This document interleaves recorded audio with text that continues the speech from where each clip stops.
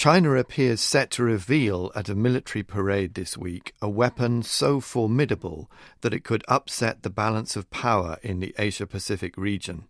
The so-called carrier-killer missile, or to give it its proper name, the Dongfeng 21D, is likely to be wheeled through Beijing as China marks the 70th anniversary of the end of the Second World War. I'm James King, the FT's Emerging Markets editor, and joining me on the line from Beijing is China correspondent Charles Clover, who broke the news of the missile's likely showing in the FT. Charles, let me ask you first, why is this missile a potential game changer? Hi, James. This missile is actually a potential game changer because it would be very difficult to shoot this missile down. It's faster than anything that could potentially intercept it, and there are no current defenses against it. So it does actually, if it performs according to spec, which is a major caveat, it would potentially change the balance of power in a maritime confrontation close to China's shores by making it very risky to send an aircraft carrier, to send U.S. ships into within its range, which is about 1,000 kilometers as far as we can tell, 1,000 to 1,500 kilometers. The missile itself is, at the moment, very difficult to bring down. China could potentially mass produce them and, shoot hundreds of them at U.S. ships close to its shores.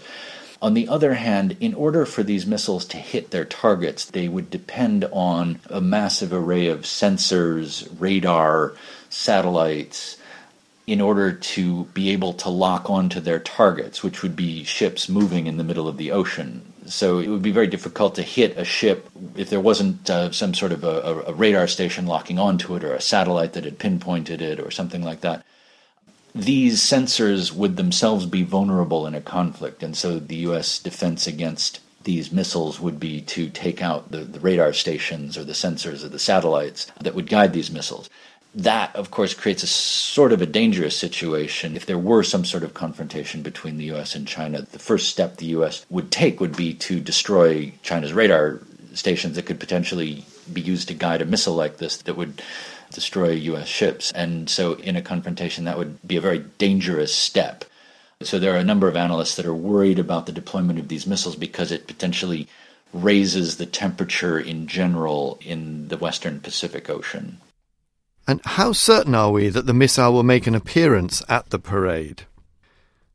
We're not entirely certain. There was a mention in a Communist Party newspaper last week that the missile had been seen in a rehearsal of the parade. Now, that clearly was not an accident. That was designed to send a signal that this missile was going to be the star attraction of the parade.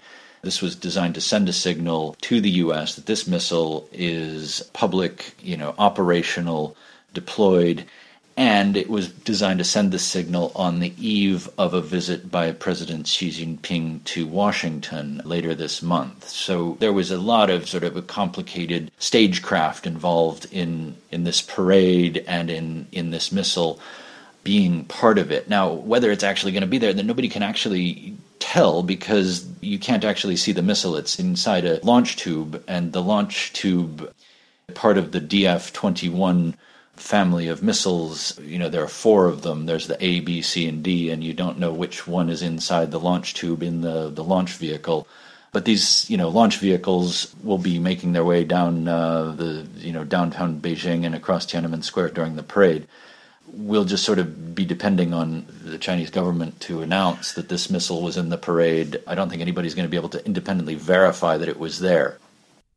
Can you tell me, what does this missile's development say about US-China relations and more broadly about the balance of power in the Western Pacific? Well, the missile says that China is trying to rewrite that balance, that China wants what they call access denial capacity. This is a defense jargon in the Western Pacific. They want to be able to make it so risky for the United States to deploy a major carrier battle group in the South China Sea or in the Western Pacific that the U.S. doesn't actually do it. And part of the genius of this plan is that no matter how well the missile actually performs in real life, we don't really know how good this missile is. It's not actually been tested against the full array of countermeasures that a carrier battle group could avail itself of. No matter how good this missile actually is in real life, if the U.S. believes that the Chinese have such a missile and that it is potentially capable of doing what it's supposed to do, which is to evade countermeasures and destroy an aircraft carrier, then the U.S. will potentially not deploy carriers close to China. So, in the Chinese version, that would be the ideal outcome, is that the U.S. becomes very wary of sending carriers within 1,000 kilometers of Chinese shoreline for exactly that reason, that the U.S. believes that the Chinese have this technological capacity. On the other hand, I think Western intelligence agencies know a lot more about this missile, obviously, than I do.